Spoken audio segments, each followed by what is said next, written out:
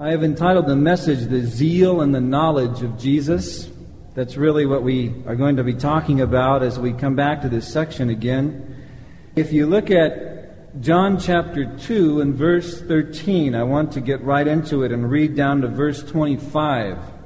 Jesus has come at the Passover of the Jews. He's come up to Jerusalem. Verse 14, it says, "And he found in the temple those who sold oxen and sheep and doves and the money changers doing business. When he had made a whip of cords, he drove them all out of the temple with the sheep and the oxen and poured out the changers' money, and he overturned the tables. And he said to those who sold doves, 'Take these things away. Do not make my Father's house a house of merchandise.' Then his disciples remembered that it was written, 'Zeal for your house has eaten me up.'" Right there we see the work of the Holy Spirit. The Spirit of truth, who has come to lead us and guide us into all truth, is at work on his disciples. He's at work in that temple. He's at work in the minds and the hearts of the men that have been cast out by Jesus. He's at work in Jesus, who's doing the cleansing. God is so amazing when it comes to quickening his word to us. And so they remember the words of Scripture, "The zeal for your house has eaten me up." A quotation from the Psalms that referred to the Messiah. This was a time when people were looking for the Messiah. We go on to read in verse 18, "So the Jews answered and said to him, 'What sign do you show to us since you do these things?' And Jesus answered and said to them, 'Destroy this temple, and in 3 days I will raise it up.' Then the Jews said, 'It has taken 46 years to build this temple, and you will raise it up in 3 days?" And John adds a footnote here of clarification, as he does throughout his gospel. "But he was speaking of the temple of his body. Therefore, when he had risen from the dead, his disciples remembered that he had said this to them, and they believed the Scripture and the word which Jesus had said. Now when he was in Jerusalem at the Passover, during the feast, many believed in his name when they saw the signs that he did. But Jesus did not commit himself to them because he knew all men, and had no need that anyone should testify of man because he knew what was in man." Quite an amazing passage. What I want to talk about in this passage is the zeal that Jesus had for the temple of God and for the things of God. Then I want to talk about his sign as Messiah, and then his knowledge of men. Just 3 simple things: his zeal, his sign, and his knowledge. But this thing about his zeal that we find in verses 13 down through 17, we passed over it last time, but I want to return to it because it was right at the end of the message, and you might have felt we were going to develop it and we didn't, and perhaps you felt shortchanged. So we don't want to leave you shortchanged here. In the church, we want to give you all that we can. So I want to come back to it. As you read over these verses, it seems impossible to read them and not be moved toward zeal on a personal level. I mean, here is our hero. This is the captain of our faith. This is the leader of our souls. This is the perfect example of the Christian life. And so here is Jesus consumed by this zeal for his Father's house. And I look at that and I read that, and my initial reaction is to say, "Oh God, give me this kind of zeal. I want the zeal of your house to just eat me up, to just gobble me up, to consume me." I think that this is what was on Jim Elliot's mind when he wrote these words. He said, "Am I ignitable? God, deliver me from the dread asbestos of other things, and saturate me with the oil of the Spirit of God, that I might become a burning flame." The zeal of God to consume us. The fire of God to just swallow us up. James R. Graham wrote that those who in time past have wrought great things for God have possessed a sanctified energy, totally devoid of sloth. A Christian life with no laziness in it. A Christian life where laziness goes out the door without you even realizing it, because you're consumed, you're caught up in a zeal that's come from within. Remember when Jesus told the woman at the well, he said, "Look, if you will believe on me, out of your belly will flow rivers of living water." He was saying there's going to be a life, there's going to be a force that's going to flow from deep within. It's going to come rushing from within you, not just from without, but from within, and it's going to transform your life. This is the kind of thing that men and women have had throughout the ages that had a passion for God. They've had a zeal that was devoid of sloth. No laziness left in their life because they had such a passion for God. So turned on for the Lord that they simply couldn't sit around any longer and just waste time. I can remember a period in my life where I slept until 2 o'clock every day and had absolutely no reason for it. Maybe that's why I slept in. I had no reason to get up. But every day I slept in. And then I would stay up late and sleep in some more. Lazy. And I was a Christian at that point in time. So long ago now I can bring it up and talk about it. It's way back there in the archives. But as we come to look at this passage, and we desire to become zealous followers of Jesus, what do you think we can learn from this passage? One thing is we need to learn about His zeal, so that our zeal can be like His zeal. And one of the things I see here is that His zeal was tempered by a passion for God's glory. This is an important thing. Look at John 2:16 here. It says here that He said to those who sold doves, "Take these things away, and do not make," didn't say my house, didn't say our house, He said, "do not make my Father's house a house of merchandise." And then in verse 17, His disciples remembered that it was written, "Zeal for your house, for God's house, has eaten me up." So they looked at this man here, Jesus, that they had only just recently come to know. And they see this incredible zeal. And they realize right up front, because this is the beginning of His ministry, they realize in His first appearance in the temple, in His public ministry, that this man has a passion for the glory of God. He has the purest of motives. He's not gaining a following after himself. His whole reason for living is to bring people to God, that they might come to know God and follow Him. And what this did then is it left him at odds with the religionists of his day, if I could coin that phrase, religionists. I don't even know if it's a word. But that's what these people were. They were religionists, deep into religion, but very far from God. Anytime you have an individual who comes along and they have a passion, a genuine passion for the glory of God, they will always be at odds with the dead religious system of the day. And they're always about. But here is God Himself in a body, and He comes, and He has one passion, the glory of God, and He is right away at odds with the dead religious system of the day. He literally walks in and smashes it up by cleansing the temple. Why is that? It's because when you have a true passion for the glory of God, you are completely intolerant of self-serving irreverence. Self-serving irreverence. You just can't stand it when you see individuals who are supposedly leading God's people along. You can't stand it when you see them using God's people. You can't stand it when you see a worship service that has no true worship going on, but more of a commercial type thing, more of the gaining of a crowd. So often the church is like that. Big crowds, lots of commercials, major money-making events, no reverence, no real worship going on for God. And if you then have a true passion for God, you are at odds with those people. You are intolerant of that kind of thing. You have God's heart on it. It's abhorrent to you. And so Jesus was directly at odds with the religious system of His day because of His zeal and passion for God. Here He takes action against it. He cleanses the temple. In another place, He taught against it publicly. Could you turn in your Bible? Then we'll come back to John. Hold your thumb there and turn to Matthew chapter 23, and we'll look at this together. We see this attitude of wanting God to be glorified among the people, and we see His intolerance for shallow irreverence and self-serving religiosity.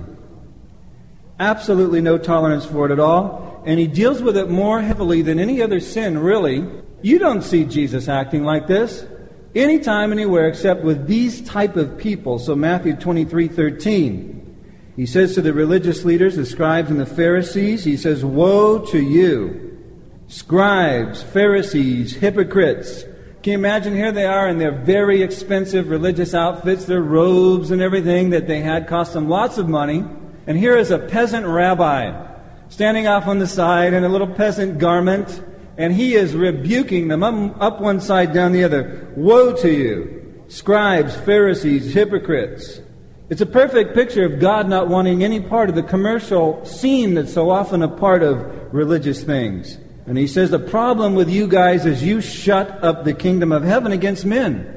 Honest seekers bump into you and they're shut out of heaven rather than let in. And he says, neither do you go in yourselves, nor do you allow those who are entering to go in. You even get in the way of people trying to get in. Woe unto you, scribes and Pharisees and hypocrites, for you devour widows' houses, kind of like so much of the media fleecing of the flock that goes on today. And you see the big appeals for all the money. Then you see the people in the audience, and some of them appear to be poor little widows. And you understand they're playing off of these people, their sympathy and all. And he says, you devour widows' houses, nothing new. And for a pretense you make long prayers, and therefore you receive the greater condemnation. Woe to you, scribes and Pharisees and hypocrites! You travel land and sea to make one proselyte, and when he is one, look at this, you make him twice as much the son of hell as yourselves. You don't hear a lot of preaching like that today. And you certainly never hear it in churches that are all commercialized out and are trying to get a big crowd, because you get a little talk like that and nobody will come back the following week. So I don't imagine Jesus would be allowed in too many pulpits today. And I don't think he would butter up some of these people on TV if he had a chance to sit there with them. I think he would say, woe unto you, you're making disciples twice the children of hell as yourselves, and that'd be the end of him. He wouldn't be asked back to the show. But you see that his zeal and his passion for God's glory left him with the purest of motives. Back in John 2:17, it says, then his disciples remembered that it was written, zeal for your house has eaten me up. The purest of motives. It seems to me that a passion for the glory of God is really the ultimate motive purifier. To live for God's glory. To be self-effacing, to forget about yourself, to say with John the Baptist, I must decrease, but he must increase. This is the reason for living. The ultimate motive purifier. You see, we all, I think, need to have zeal. And if we understand what's going on here, certainly we would pray for it, but we must realize that there are too many people that have a zeal for self-glory. We need a good dose of this passion for God's glory that we see here in Jesus. It is the ultimate motive purifier. Now, how do you know if you have a passion for God that's pure? How do you know if your zeal that you're experiencing is God glorifying? Well, I'd say a very simple test you can place on yourself is this. How patient are you about what you want to do for God with all this zeal that you have found? How patient are you? I think that if you're really, really, really impatient, it's just a sign that really your motives aren't pure, but rather you're wanting to use this zeal for your own glory, and you can't wait to get it. That's why you're so impatient. And I have found that the most impatient times in my life, when I have zeal, I've been in that condition. If the truth were known, so have you, if you admit it. And yet when we're patient and full of zeal, and we're saying, oh God, whatever you want to do, Lord, that's what I want to do. And Lord, in your time. In the meantime, Lord, let me take it one day at a time. Let me get to know you one day at a time. Lord, you want to continue to teach me? You want me to not despise the days of small things? Lord, I'm as zealous as I've ever been, but Lord, I'm waiting on you. I think that's a good test. Your patience level. In Jeremiah 45:5, God says, and seek you thou great things for yourself, seek them not. Seek them not. Do you realize by now that God is the great master of the come up hither in the church? You know what the come up hither is? That is when you have a heart full of zeal, you have a desire to be used, you love God, you want to see His glory furthered, and yet you're patient and you believe that God is big enough, that He knows your phone number, He knows your address, He knows your name, He knows how to get in contact with you. And when it's time for you to do these things that you feel that you're supposed to do, He has a way of giving you the beck and call from those around you who have already proven their ministry and are already being used, and then they give you the beck and call. And when they do, it's amazing. It's absolutely amazing. God says, do you seek great things for yourself? Seek them not. Take a look at your zeal. Is there a patience there is it tempered by a passion for God's glory? This is the thing that made Jesus' zeal so wonderful. Another thing is that his zeal was tempered by knowledge. Two kinds of knowledge, really. Knowledge of men's hearts and a knowledge of the things of God, the things of the Word of God. Of course, he was the Word of God. He is the Word of God. But his zeal was tempered by knowledge. This thing that his zeal was tempered by knowledge of men's hearts is so interesting to me, because we read down in verse 25, it says, "And he had no need that anyone should testify of man, for he knew what was in man." So as he comes into the temple to cleanse it, he understands what is in the mind of every man there, so that he didn't make one false move. Every move he made was right. Every move he made was not to be regretted 3 years later. There was nothing to regret on the cross. He had done all things well, and every move he made was to fulfill the will of the Father. So with this knowledge of all men, his zeal is tempered, it's directed, and it's effective, and it's even restrained by that knowledge, so that he doesn't splash over into an area with a clumsy, unbridled zeal, because he knows everywhere, every man, every thought, every individual to interact with, and just how to interact with them in his zeal. As we look at Jesus, we have to realize he had a zeal that was tempered by a knowledge of men's hearts that was perfect. Now, we want zeal. We seek God for zeal. But we must realize along the way that we don't always know men's hearts. Even when we think we do, there's an incomplete element there. I mean, we must live as gracious people in the Christian life. Yes, we must be true to the Word, and that's the next thing we'll see here in a minute, but we must understand we don't always know men's hearts. And in the expression of our zeal in the Christian life, let's remember to give our brother or sister the benefit of the doubt. Now, where there's a clear transgression of the Word of God, that's one thing. The heart has obviously been made manifest to everyone. But where you don't understand your brother's heart, let God put a little bridle on your zeal and temper it, lest you roll right over your brother or your sister in your zeal, and then you live to regret it. Jesus didn't live to regret anything. Because of this perfect knowledge of men's hearts, we don't have that perfect knowledge, and so we must be careful. The other thing is that his zeal was tempered by a knowledge of God's Word, because, of course, he knew the Word in an amazing way. He used to teach, and the people would marvel, and they'd be astonished, because they'd say, "How does this man teach like this, having never learned?" And up he comes, and he teaches, and our hearts burn. We're astonished when he's done. He had this great knowledge of the Word. He was the living Word. And it was that knowledge that made him uncompromising. It was that knowledge that drove him into the temple to cleanse it out. He couldn't stand the violation of God's Word he saw going on in there. Here is this guidance and this temperance, this knowledge of men's hearts combined with a knowledge of the Word, with an intolerance to sin, a desire for the passion for the glory of God, an understanding of God's ways, a zeal tempered by an understanding of God's ways, the move of His Spirit, the move of His love, the move of His holiness. A zeal that we see with some restraints, sort of a meekness thing, meekness being power under control, but tempered by God's Word and tempered by a knowledge of men's hearts. And I want to say to you, we must have a zeal that is tempered by the Word of God, tempered by knowledge. Paul speaks in Romans 10:2. He says, "For I bear them witness they have a zeal for God, but not according to knowledge." Someone has well said that zeal without knowledge is the sister of folly. Let me say that to you again. Zeal without knowledge is the sister of folly. So here's a person all charged up with zeal, but the zeal is not tempered and guided and restrained even by the Word of God, and so it just simply becomes another form of folly, the sister of folly. We must have the knowledge of God's Word to be tempering our zeal. But as we think about that, we have to have the knowledge of God's Word increasing all the time. Increasing all the time. And we have to have our knowledge tempered by time. Our knowledge should be increasing, and our knowledge should be getting tempered with the passing of time, going forward and yet maturing. So that there must be an element in your life and mine where I'm digesting what I'm learning. I'm thinking about it.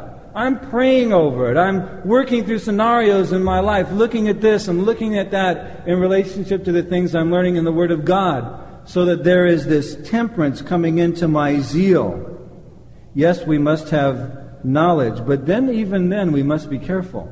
I have found that in my life, some of my most zealous moments are when I come to understand some truth I haven't understood before. And here I am, I'm studying through the Word, and maybe a doctrine just becomes clearer than it's ever been to me, and all of a sudden it gets a grip on my life. And I get so excited about it. I get so zealous. First thing I want to do is tell someone what I've discovered. But the problem right there is that sometimes one of the greatest producers of newfound zeal can also be one of the greatest producers of newfound pride. Paul said to us in 1 Corinthians 8, 1 and 2, he said, knowledge puffs up, but charity edifies, or love edifies. And he says, if anyone thinks he knows anything, he knows nothing, yet as he ought to know. So here you are, you want to be zealous according to knowledge, so you're learning. You get this new knowledge, you're all charged up with more zeal. But now you've got this thing in there, this newfound pride, because now you know more than some people around you, because you've learned some more.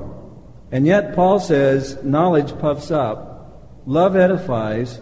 If you really think you're starting to learn something, do you know that you don't know hardly anything? Now when you come to believe that you've learned so much that you've now learned that you haven't learned hardly anything, now you're getting ready to be used. Now you're getting ready to be one who can be both knowledgeable and loving. Because the more knowledge we get, the more we know how much we don't know, and the more careful we become with the knowledge that we do have, because we understand that we've got missing links, which if we get too zealous with this knowledge, with missing links, we could do more damage than good. This is a great lesson I've been learning in my life over the years. In my life, I have been so fired up at times with the truth. I mean, I love the Word of God. When I study it, it makes me excited. And I've gotten so fired up at times with newfound knowledge that I've used it in my zeal, lacking further knowledge and time to digest it and think it through, that I have acted often in an unhumble way. Notice I avoided saying pride. I acted in an unhumble way. And with a lack of patience. And I've lived to regret it. I've lived to regret it. Water under the bridge, and I'm glad it's gone. I'm not proud anymore. I'm humble. We need a zeal that is tempered by a passion for God's glory. We need a zeal that is tempered by knowledge, but we need to let the knowledge have time to digest and work deep down into us. We need to blend our knowledge with experience so that we don't just charge off and start banging away at people with this knowledge that isn't tempered. It must be tempered by passion for God's glory and a zeal tempered by knowledge itself. The third thing we see here about Jesus is that his zeal was tempered by love. What he did in cleansing the temple was not an expression of hate so much as it was a dynamic expression of love. He looked at all those Gentiles crowding into the court of the Gentiles, wanting a quiet place to worship God, and he wanted them to know the love of God, so he cleared the place out. When we went to Israel last year, I was so full of expectation, just so blessed at many places. One of the greatest moments of expectation is when you come down the Mount of Olives. You're winding your way down and someone whispers, the Garden of Gethsemane is right over there. That's a moment in your life. And yet, as we could see the olive trees, you hear about the 2,000, 3,000-year-old olive tree that's still in the garden, that's living. Jesus probably touched that tree and it's still living, that's why, and you're excited to see it. I mean, these are all real expectations. And yet at the same time, you are in a sector that's Muslim, effectively, and you have these people, they don't care about the Garden of Gethsemane, and they're on the streets and they're selling you trinkets and postcards, 24 for $1, a picture of Jerusalem, this kind of thing, and they're pawing at you and grabbing at you.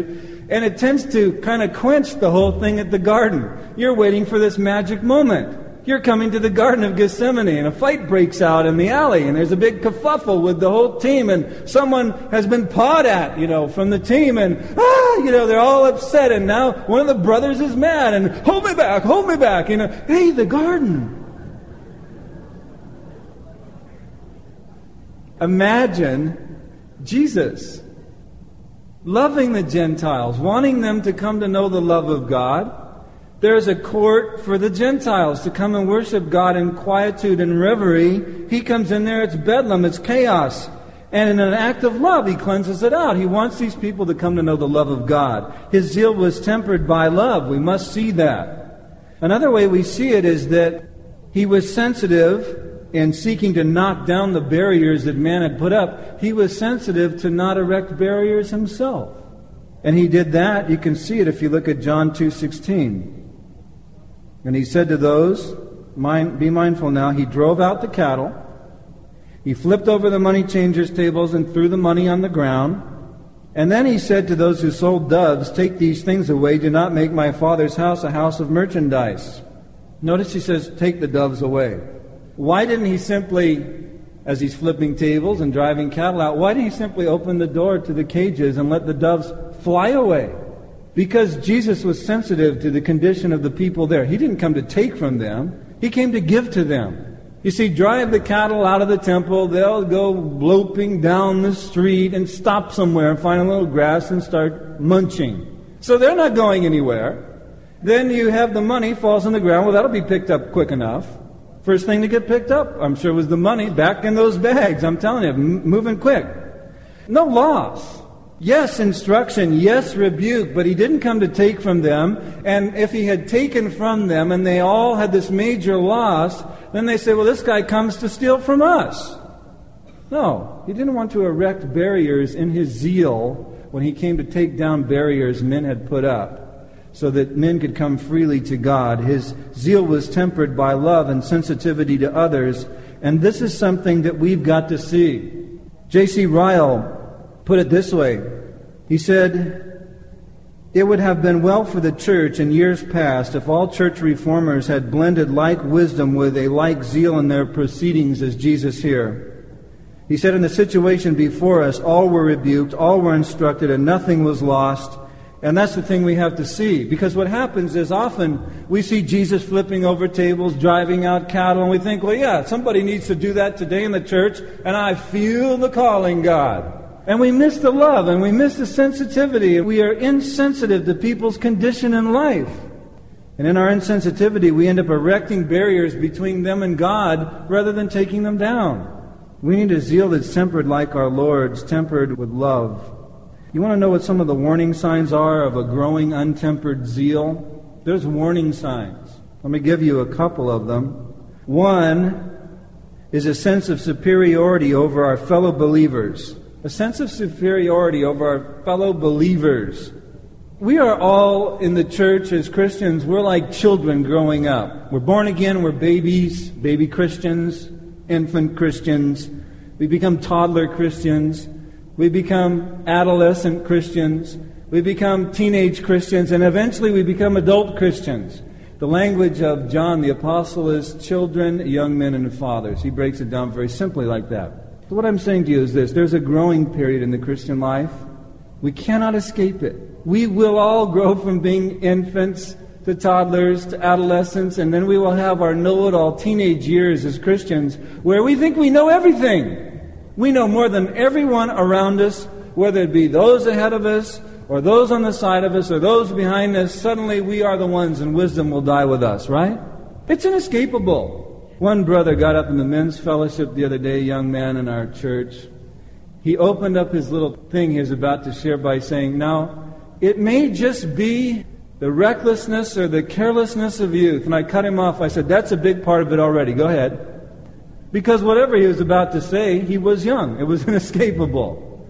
We all go through it. We must grow up. But one of the warning signs of an untempered zeal is a sense of superiority over other fellow believers. And another thing I would suggest to you is a lack of respect for our former teachers. We tend to think we know more than our teachers now. Oh, we've had a few years, read a few books, and all of a sudden, I don't even listen to them anymore. How about this, a sense of anger? You've become so zealous. Oh, you've got a little bit of knowledge now. Never mind the fact you don't understand the 85 other surrounding doctrines, but you've toppled onto a new doctrine. And now you have this sense of anger. Why was I robbed of this? Man, I have been there. Why was this held back from me? Now I've got to let everybody know. And away I go in my zeal. I'm mad. I'm feeling superior to my brethren. I'm feeling no more respect for my teachers. And I've got to set everybody straight. You know, Thomas Brooks, old Puritan, said years ago, he said, zeal is like a fire. In the chimney it is one of the best servants, but out of the chimney is one of the worst masters. Fire let loose, out of control, is so destructive. So we get this sense of superiority, a lack of respect for our fellow believers, a lack of respect for our former teachers, a sense of anger, an overly critical, judgmental attitude, a great impatience with fellow believers. Come on, catch up with me. What's the matter with you? You forget, you've only been running for 3 days. You've been lagging behind your whole walk, just skylarking on the straight and narrow. And now with your 2 days of zeal, you're going to rebuke everybody and be impatient with everybody that are not keeping up with you. How did the body of Christ ever exist without you? It's amazing, isn't it? So let me give you a word of advice to those who are in this place of this newfound zeal. I want to say to you, be careful. Be careful.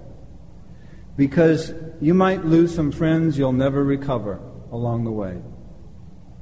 Take steps to remind yourself that you're not as smart as you think. Maybe you need to write it on your hand. Hey, buddy, you're not as smart as you think. And look at it. Put it on your mirror if you have to. So when you wake up in the morning, and first of all, you see what a mess you are in real life. Secondly, look on the mirror, and it says, remember, you're not as smart as you think. Oh, who put that up there? The devil put that up there. You know, put it up there. If you're in that place, you may live to regret some of the things that you're doing right now. Open your eyes and discover how much you don't know. That's what I would say to you. Begin today to take a humbler approach with those around you. That is not to say quit learning. That is not to say quit digging. That is not to say quit being zealous. That is not to say quit charging forward. It is to say think about the people around you along the way. And let God temper you.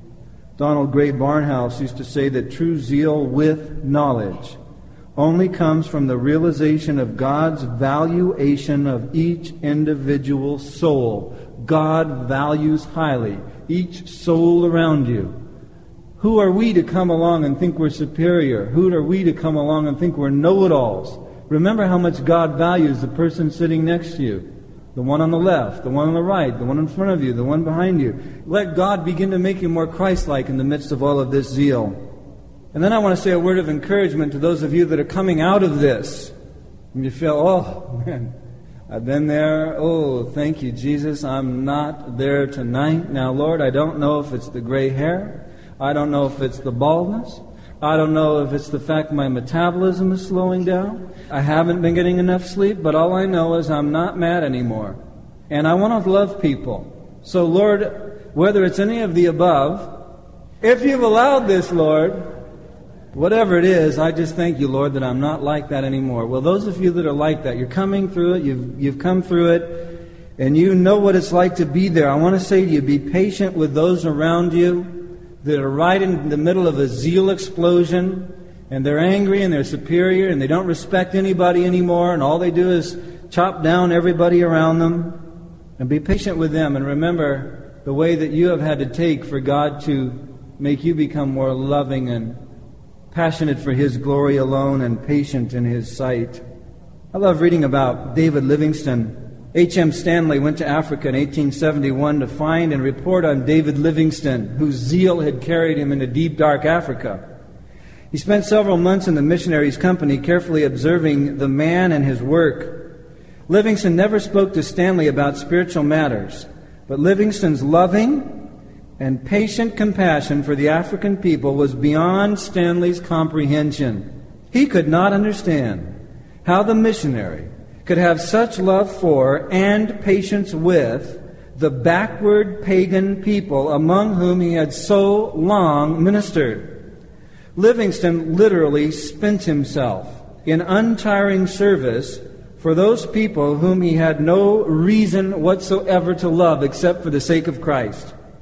Stanley wrote in his journal these words. He said, "When I saw that unwearied patience, when I saw that unflagging zeal, and those enlightened sons of Africa, I became a Christian at David Livingstone's side, though he never spoke one word to me about it."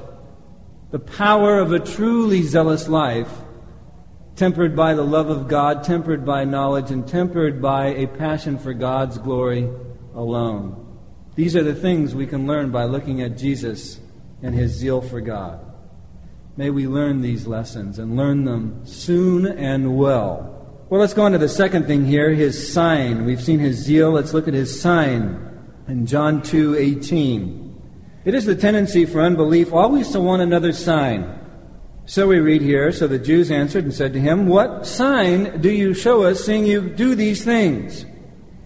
You see, they were looking for a Messiah. They wanted to throw off the Roman yoke. They wanted a militant Messiah with lots of power.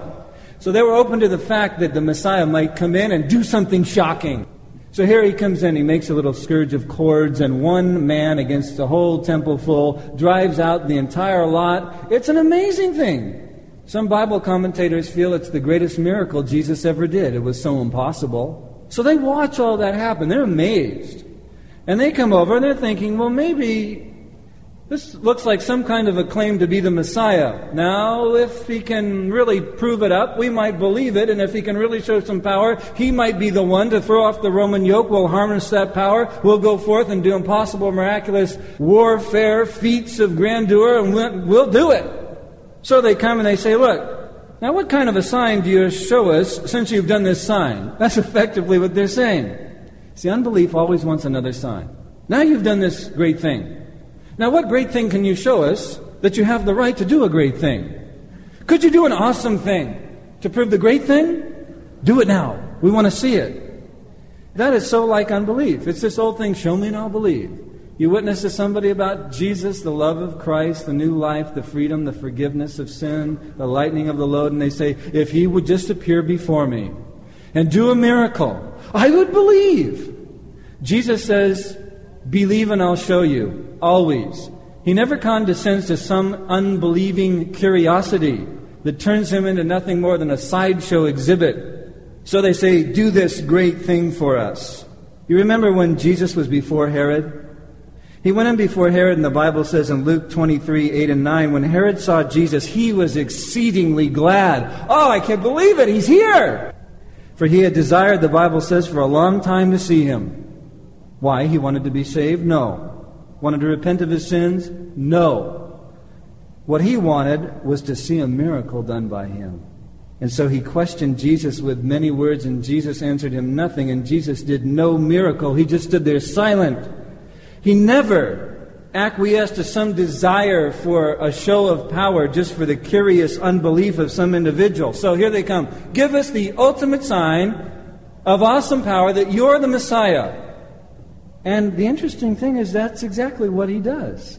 But they don't know it. Look at verse 19. Jesus answered and said to them, all right, we're in the temple, talking temple talk here. Let's talk temple talk. Destroy this temple, 3 days I raise it up. That's the sign. The Jews said it's taken 46 years we've been working on this temple. 16 years before Jesus' birth. 30 years after his birth, he being 30 years old now. 46 years. You're going to raise it up in 3 days. John says, footnote, but he was speaking about his body and they didn't even have a clue about it. They never even realized it.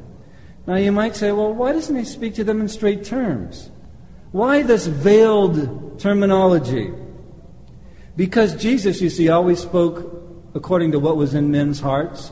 The Bible says in Proverbs 26:5, it says, answer a fool according to his folly. Don't waste the wisdom of God on someone who doesn't even care about it. Answer a fool according to his folly. And think of this, if he would have answered them more directly, if he would have just really laid it out and done what they wanted, he would have brought his ministry to an abrupt end. In other words, if he would have just said, let me tell you who I really am, and let me give you a really good explanation, if they would have really understood it, then they would have just sought to get rid of him, like they eventually did, and he would have been cut off before his time. So he spoke in veiled phrases to them, because everything was to be done in God's timing. And yet, he gave them the most precise response to their question. Give us the sign that you're the Messiah. That's the implication. And however obscure his answer might seem, it told him the greatest and most important sign he could ever give, and that was his death and his resurrection. That's the sign he's giving. It's the equivalent of him saying back to them, you ask me for a sign, I'll give you one. You will kill me and I will rise again. That's the sign. I will rise again from the third day after my crucifixion. That's effectively what he went on to unfold as time went by. And so if I do not rise from the dead, you will not need to believe that I am the Messiah. That's the sign. But if I do rise from the dead, having foretold it at the beginning of the ministry, you killing me at the end of my ministry, if I rise from the dead, having predicted it, and then you kill me, then I rise again, then you have no excuse to not believe on me. All of it, of course, is veiled to them. They don't understand that. In Matthew 12:39, he said to them, an evil and adulterous generation seeks after a sign. And no sign will be given it except the sign of the prophet Jonah. For as Jonah was 3 days and 3 nights in the belly of the great fish, so will the Son of Man be 3 days and 3 nights in the heart of the earth. And when it's all done and we see it, he dies and he rises again just like he said. That's the sign he gave always to the non-believing people. And that is still the sign. You want a sign? If Jesus would just do a miracle, just a sign, I'd believe in him. He's already done it. It is the most well-attested fact in the history of the human race. It's the resurrection of Jesus Christ from the dead. There's an interesting thing here, and that is that the truth has power to speak to men after many years. Do you see it? Look at John 2:22. You see, John fills in the gap in verse 21. He says he was speaking of the temple of his body, but even John didn't know that. None of the disciples knew it, because in verse 22, it says, therefore, when he had risen from the dead, his disciples remembered that he had said this to them, and they believed the Scripture and the word which Jesus had said. Do you realize that great truth lay dormant in their minds and hearts for 3 years and had no effect on their life? 3 years. That is an amazing thing. What it tells me is that we can take in truth, hear it with our own ears, roll it around our own minds, and it can then drop into some spot in our heart, some archive in our mind, but then suddenly, years later, the Holy Spirit activates that truth. It seems to break forth upon us with great light. All of a sudden, it's got a grip on our thinking. All of a sudden, we can't think about anything else. All of a sudden, we're preoccupied with this truth, and we're being changed like never before. That's the incredible thing about the Word of God. That's one of the things that keeps me going in my preaching. Because I sit here and I sow out the Word of God, and some of you smile, you take notes, you nod. The nod thing is incredible. It just is so encouraging. So I always go back to the nodders. Thank you for the nod. Woo, I'm ready to go over to the non-nodding section, There are those that just sit and they'll listen to the Word of God, and it's incredible to me. They just sit like this.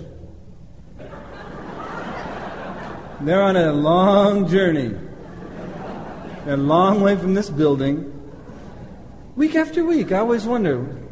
But I realize the ears are there, still attached to the head. The channel is open. I'm going to keep sticking this stuff in there. And maybe one of these days, all of a sudden, the Spirit of God begins to move. And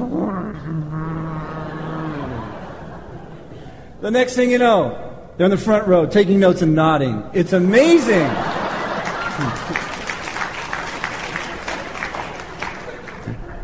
For 3 years, they went around with this truth in their heart. It had no effect on them whatsoever. I'm at a point in my life right now. I don't know if it's I'm going bald. I don't know if I not get enough sleep. Or that I'm getting older or going gray. I don't know which. Maybe none of the above. But I do know that there are things I learned years ago that are suddenly awakening within me. I remember another preacher, he was a little strange. So strange I could hardly listen to him, but I remember one message he gave, and he kept shouting from the Song of Solomon, "You must see that you are black. You must see that you are... He goes, black is black is black is black is black is black is black. And then he went...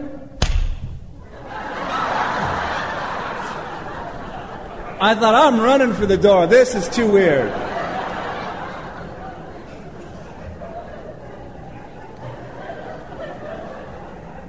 But you know something? I'm beginning to see how black my sin is. He was right.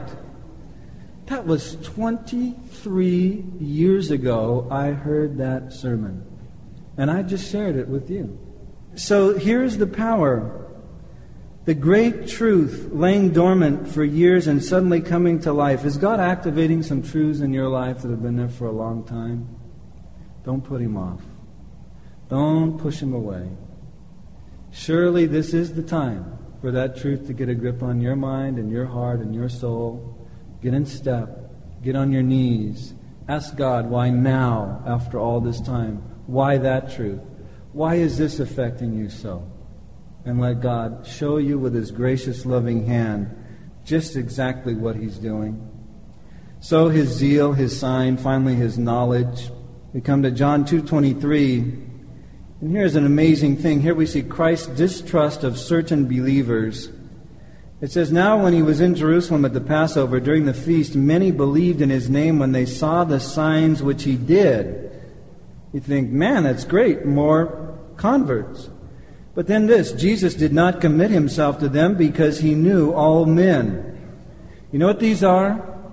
You know why He doesn't commit Himself to them, even though it says they believed in His name when they saw the miracles? These are bandwagon people. You know what bandwagon people are? They're people that show up in the church when there's something really going on.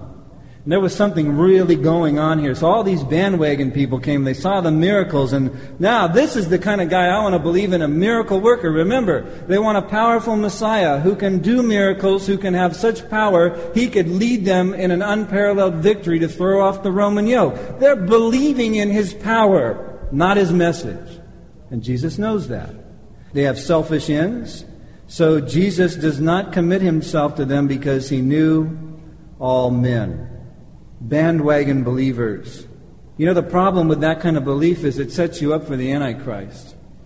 Those people that are just into signs and wonders, they don't follow Jesus because of His teaching, because of His word, because they want a life with Him. They are following after the stuff, the miracles, the signs, the wonders. The Bible tells us that Satan is going to come with all power, signs, and lying wonders in 2 Thessalonians 2, and with all unrighteous deception among those who perish, because they did not receive the love of the truth that they might be saved. See, the Bible is clear to us that Jesus commits Himself to people. What a thought! That Jesus commits Himself to people, and what He does is He commits Himself to people that believe in His word and His teaching about Himself. If you believe in His teaching, you must turn from your sins and follow Christ. If you believe in His teaching, you must pick up your cross daily and deny yourself. If you would be His disciple, He will question you and say, why do you call me Lord, Lord, and you don't do the things I say? If you love me, He will say to you, you must keep my commandments. So when people hear that from Christ and His word, and they believe in that teaching, and they still want to follow Christ, well, then He commits Himself to an individual like that. And what a great thing it is to have the Son of God commit Himself to you personally. When I came to Christ, I thought I was committing myself to Him. I find out now He's committed Himself to me. And that whatever change has happened has been because of His commitment to me. Don't be one of those people who's a bandwagon believer, but Christ does not commit Himself to you, or you will find yourself eternally lost. And you'll be lost right now in this life and lost in the life to come. He commits Himself to those who will believe His teaching about who He is and will follow Him. And so we see the knowledge of Christ. He knows what is in men. With that knowledge, He came and He cleansed the temple. With that knowledge, He will have an examination period with every human being who has ever lived. Everyone will pass before His throne. And with that knowledge, knowing every thought you have ever had pass through your brain and every passion on your heart, He will interview you. He will try you. And if you have not committed your life to Him here, He will commit you to eternal darkness, exiled from the presence of God and His love forever. It is with that knowledge you will face the judge. And there will be no doubts, no darkness, nothing unfair, but exactness, only exactness. So we must look at the knowledge of Jesus, and we must have a sense of respect for God and a respect for the fact that He knows what is in your heart. If you sense Christ hasn't committed Himself to you, you don't know His move of love on your life and the move of His Spirit, maybe the problem is with you, because I'll tell you something, He's totally faithful and totally loving. God is love. And where He finds that right heart, He rushes in to manifest that love. The problem is always with the man or the woman, never, ever with Him. And so He commits Himself to those who surrender their hearts to Him. And He cleansed the temple. And now the temple no longer even exists. Now the temple is the body of every man or woman who believes on Him. And I believe He would love to cleanse His temple today, because it was that love that drove Him to cleanse it then, and it's that love that would drive Him to cleanse it now. And you are the temple He lives in. Let's bow for a word of prayer. Lord Jesus, we love You so much. Oh, how we love to read these pages with red writing all over them in our Bibles. Red words placed in red to show us that they're Your words. We love to read Your words, Lord. We love to think on them, and we love to watch You in action. And Lord Jesus, we want to tell You today that we long to be like You. We long for Your zeal, Lord. We long for the zeal of our Father's house to eat us up. But Lord, we want our zeal like Yours to be tempered with a pure passion for God's glory, and tempered with a true knowledge, tempered, Lord, with love. Help us.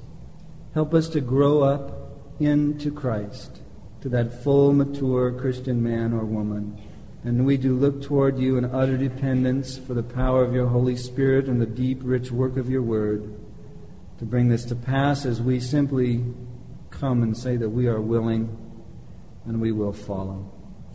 And so we trust You, and we give You all the glory for all that You have done and all that You will do. And we ask these things in Jesus' name. Amen.